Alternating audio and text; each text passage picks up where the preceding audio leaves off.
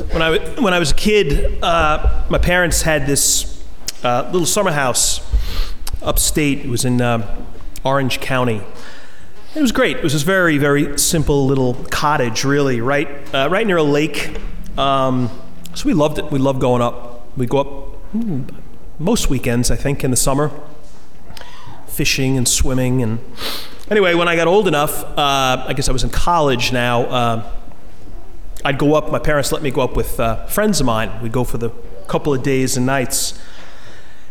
I remember being up there with two buddies, Chris Maloney and Danny O'Sullivan, guys I grew up with, and we had a rowboat, and what we do is the rowboat, when we'd leave to come home, you take the boat out, just kind of put it on the side of the lake, turn it upside down. So it's easy. Now we did the opposite, throw the boat in the lake, and we went out. It was the three of us, and there was a big float, kind of like a raft out in the middle of the lake. So we're rowing out there, and all of a sudden, a snake comes out from under the seat of one of the seats in the boat, this rowboat. And I lost my marbles. I really did. I completely came undone. It was a water snake. It wasn't a rattlesnake. I mean, I knew it wasn't poisonous, but it was a snake. And I got up, went to the front of the boat. I mean, it's like a 10-foot rowboat. It wasn't big. I went to the front of the boat just to get as far away from this thing as I could. And my buddy Danny picks it up, and I'm trying to be cool. I'm hoping they're not going to realize I'm as scared as I am.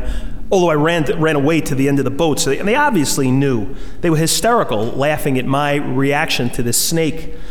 Anyway, Danny takes it and then just tosses it into the lake. They were stunned at my reaction to this. I kind of was too. I mean, I knew I was afraid of snakes, but I guess it was being trapped in the boat with it. They never saw this side of me. So I remember Danny saying, like, what was the big deal? Like, why'd you go so crazy? We weren't going to do anything. We knew you were scared. And I said to them, well, if it was the other way around, I would have stuck the snake down your shirt.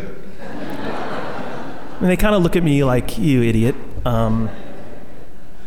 2 minutes later, 2 more snakes come out from under this. It must have been like a snake farm under this seat in the boat. Well, this was like all 3 of us at the same time see these 2 snakes come out. So we're all looking at them, and then Danny and Chris look at each other, and then they look at me, and it's like, you're a dead man. And so it was like, remember the movie Snakes on a Plane? I mean, this was like snakes in a rowboat. It was this bad. So I get up back to my spot up front. This time I picked up an oar. And I'm not exaggerating any of this. I picked up the oar and I said to them, I will whack your head. I will take your head off if you come near me with this snake. They were crying. They were laughing so loud. They were like bent over in, like when you're laughing so hard. They've each got a snake. They were willing to take the paddle in the head in order to terrorize me. So I realized that. I realized like my threat was useless. So I just jumped in the lake. I jumped in the lake and swam. And I was pretty far out, but I was like Michael Phelps. I mean, I just swam.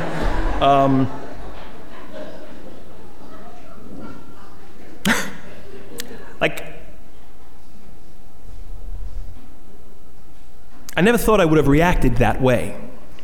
And that's probably like 37 years ago. Time hasn't helped. Last week I was down in Florida. I was in Key West for my brother's got a house down there. So I was there for like 3 nights last weekend. And he's got a cool little house, a little tiny pool in the backyard. So I went out for a run, I think on Saturday. And my brother and sister-in-law, they went to the store. So I remember I was kind of running back thinking, all right, they had an outdoor shower next to the pool. So I was like, I'm going to take a quick shower and I'll jump in the pool. So I get to the house, I go into the house, and I start to open the sliding door to go out. And I see this iguana sitting on like walking along the back fence, and I was like, oh. And then there was another one walking up a tree. So the door was shut, and I was like, needless to say, there was no outdoor shower and no swimming. It's crazy. It's like an iguana is harmless. I mean, they're more afraid of us than we are of them. I know that. And I knew that was a water snake. I knew it was a harmless snake. But it's crazy what fear can do to you, isn't it? Like, my fear made no sense. But that didn't stop me from acting on it, like running and sitting in the house instead of sitting by the pool because of the iguana. Fear is crazy, isn't it? I mean, I think sometimes fear is a good thing. It's like a gift. It's a wake-up call. It's like, hey, you're scared because something dangerous is in front of you. It keeps you from the hospital. Sometimes fear does, or it keeps you from the police station. Because I'm like, whoa, like this is crazy. This is not smart to be here or to be around this. I got to get out of here. But most of the time, fear isn't good, I think. Because most of the time, it controls us. It kind of paralyzes us sometimes. I know it does me with the whole reptile thing. This gospel we just heard, I mean, it's a great one. And it's really, first and foremost, it's about a miracle. I mean, this blind guy is healed. But there's like secondary, there's tons of like themes in it. And I think one of them, a big one, is fear. There's a ton of scared people in this gospel. Pharisees are the worst. I mean, they never get good play in the Gospels because they're generally kind of the bad guys, right? They're the ones always going after Jesus, and ultimately, Good Friday. They were so insecure. They were so scared, the Pharisees were, because they're watching Jesus. They know the miracle happened, but they don't want to acknowledge it. Because they had a lot of power, they had a lot of influence, they had a lot of authority. People were afraid of them because of their position, and they loved it. This guy shows up, and he just heals this blind guy. And crowds are gathering, and he's got amazing words. He is stealing their thunder. And they hate that. They will no longer have the influence that they once had. And the prospect of that scares them. They're afraid. So it's like, we'll do whatever we have to do to destroy him, to make sure that he doesn't win this little battle. So they're making these ridiculous arguments. Well, it was the Sabbath, and you're not supposed to work on the Sabbath, and Jesus did the whole mud and the spit thing, and he put it on his eye, so Jesus worked on a Sabbath, so that must mean Jesus is illegitimate. That's ridiculous. They knew it was ridiculous, but they just were afraid. You know what? When we're afraid and we act on our fear, we usually become ridiculous. I'm threatening my best friends with an oar in the head. I'm being ridiculous because I'm allowing fear to make me a crazy person. And then there's another part of this gospel. We read the short version. There's a more expanded version, and there's another little story with the blind guy's parents. The Pharisees call them in. The parents in. They're like, what happened here? What, is that your son? Wasn't he blind and now he can see? They're asking, and they're like, well, yeah, that is our son, and he was blind, and now he can see. Well, who did it? Who did it? And they're scared. They don't want to say who did it because they know what the Pharisees are about. They know what the answer the Pharisees are looking for. So if they give the wrong answer, they may get tossed out. That's what it says. It goes, his parents, so they basically go, we don't really know. Yeah, that's our son, and he was blind, and he's not, but we don't really know, kind of. They're afraid to say it's Jesus. It says his parents said this because they were afraid. If they acknowledged him as the Christ, they'd be expelled from the synagogue. So they just passed the buck because fear was going to win out. It's not good when fear wins out. I just was reading about this, read this article yesterday about this book. I think the book was written 5 to 6 years ago, but I ordered it yesterday on Amazon. It's It's an interesting story. It was this woman from Belgium who, her name is, well, I'm going to butcher the name, it's Beek Vanderhove. I'm sure that's not the proper pronunciation, but it's a real long name. The name of the book is The Taste of Silence. The Taste of Silence. And it's about, it's like a memoir of her very unusual life. At 19, she was diagnosed with ALS, Lou Gehrig's disease. And she was given 2 to 5 years to live. And pretty quickly, she started seeing the effects of it. She had become semi-paralyzed. And then it went into remission, the disease, for 27 years, which is like never happens, 27 years.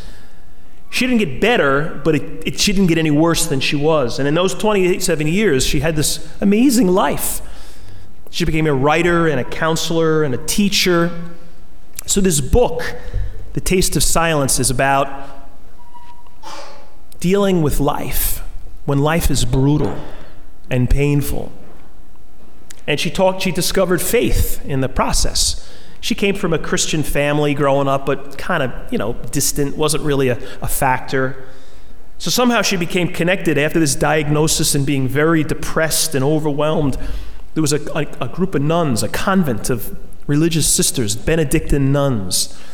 And she went to visit them and was so struck by their faith. She moved in with them for a year. She felt so much peace from them and their faith. So she writes about that, and then she got into Buddhism, and she talked about the power of that and how the Christianity and Buddhism, like they were kind of complementing each other. She does this whole thing about being religious and being spiritual. And her thing is you need both. Today, everybody wants to be spiritual. Not you guys, but almost nobody wants to go to church. Like, I don't need a church. I don't need rules. I don't need sacraments. I don't need structure. I believe in God on the boardwalk or on the sunset. And yeah, God is in those places. But I don't need, I'm not doubting that in creation. But they're like, I don't need to be the discipline of a community structure. Spiritual is good enough. Well, no, it's not, says this woman. And I agree with her. Like, you need both. And if you're just religious and not spiritual, well, that's not good enough either. Like, we've got to be both. There's got to be a personal, relational dimension, which would be more sort of spirit. But there's also got to be the power of community and sacrament and truth and law. So she says you need both. It just looks like a great book. And they say each chapter, short chapters, just talk about these struggles that she has and how faith was so often like the remedy. Man, who doesn't need that?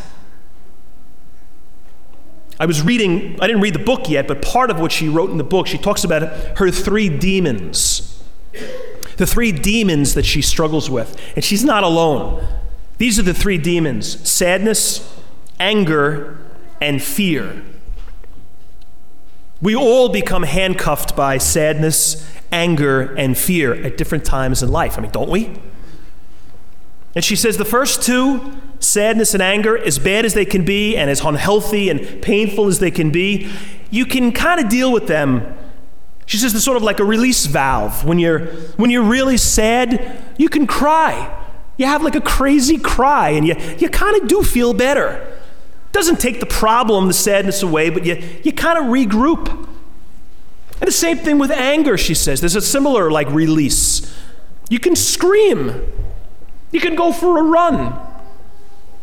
You can break something. And she says, hey, you can get yourself in trouble if you act out in stupid ways, but like there's healthy ways of dealing with anger. And it kind of helps. But then she said, but fear is kind of different. Like, I can cry my eyes out and I'm still going to be scared. I can go curse somebody out and I'm still going to be sad. Like, those things don't help with sadness. But she says this does. Naming it. Like, acknowledging your fear. Naming what you're afraid of. And then slowly approaching it. Slowly, because you're afraid of it. But the more you move toward it and the more you name it, like the less scary it often becomes. I mean, think about it. Think about you going through something. You're like really worried, you're scared, you're stressed for something really legit, and you're holding it in. We've all done this. And then somebody you know, somebody who loves you, who knows you, says, hey, what's up? They know you're not yourself. And then you tell them. But don't you kind of always feel better? Or maybe you don't even need somebody. Like you're together enough to say, you know what, I got to go talk to someone about what's got me scared. And when I do, it's like, yeah, the problem isn't gone. But maybe I've gotten now, I'm like, hey, I realize I'm not alone. The person says, hey, I know exactly what you're talking about. I felt the same way, and this is how I dealt with it. So I'm not doing this thing alone. So it's not as scary because I named it. You know what I think often we do with fear is we don't name it, we just avoid it. If there's something scary on this side of the block, on this side of the street, I cross the street. And from a distance, I kind of like walk around it. But it continues to be there. We avoid it. I mean, hey, look at me and my little, my fears. Like, imagine if the bishop called and said, hey, Brian, I need you to go to Key West and be in the parish in Key West. If I said to him, well, I'm sorry, Bishop, but, the iguanas, I can't really go. I'm afraid of the iguanas. I mean, look how it's ludicrous, right? Well, snakes and iguanas, are not that big a deal. I can kind of survive in a way with my fear. I mean, we don't have an iguana problem in Long Beach. I'm not looking around the corners for fear of snakes and iguanas. So it doesn't really impact my life. But how about big fears, important, dangerous fears, paralyzing fears like commitment? I'm afraid to pull the trigger. I'm just too cautious. And as a result, I never quite live the life I should be living. I'm afraid of commitment, or I'm afraid of forgiving somebody. I'm afraid of being merciful because I may get burned again by that person, or I may feel weak. I'm afraid to let go. I want to cling to the people in my life. I'm afraid to give them the freedom, the healthy, appropriate freedom they should have. So I just sort of circle the wagons all the time because I'm afraid of the alternative. The high diving board at the town pool that I look up at and scares the life out of me. But kids my age are going off the diving board. Well, if I climb the steps and I go up, I'm scared to death, but before I hit the water, I realized this wasn't so bad. I faced the fear. That job interview that I should have gone for, I was afraid, and I didn't go for it. And I was qualified for it, or the position on the team, or the part in the play. We avoid those things that scare us, and we're less because of it. So, name it, and face it, conquer it.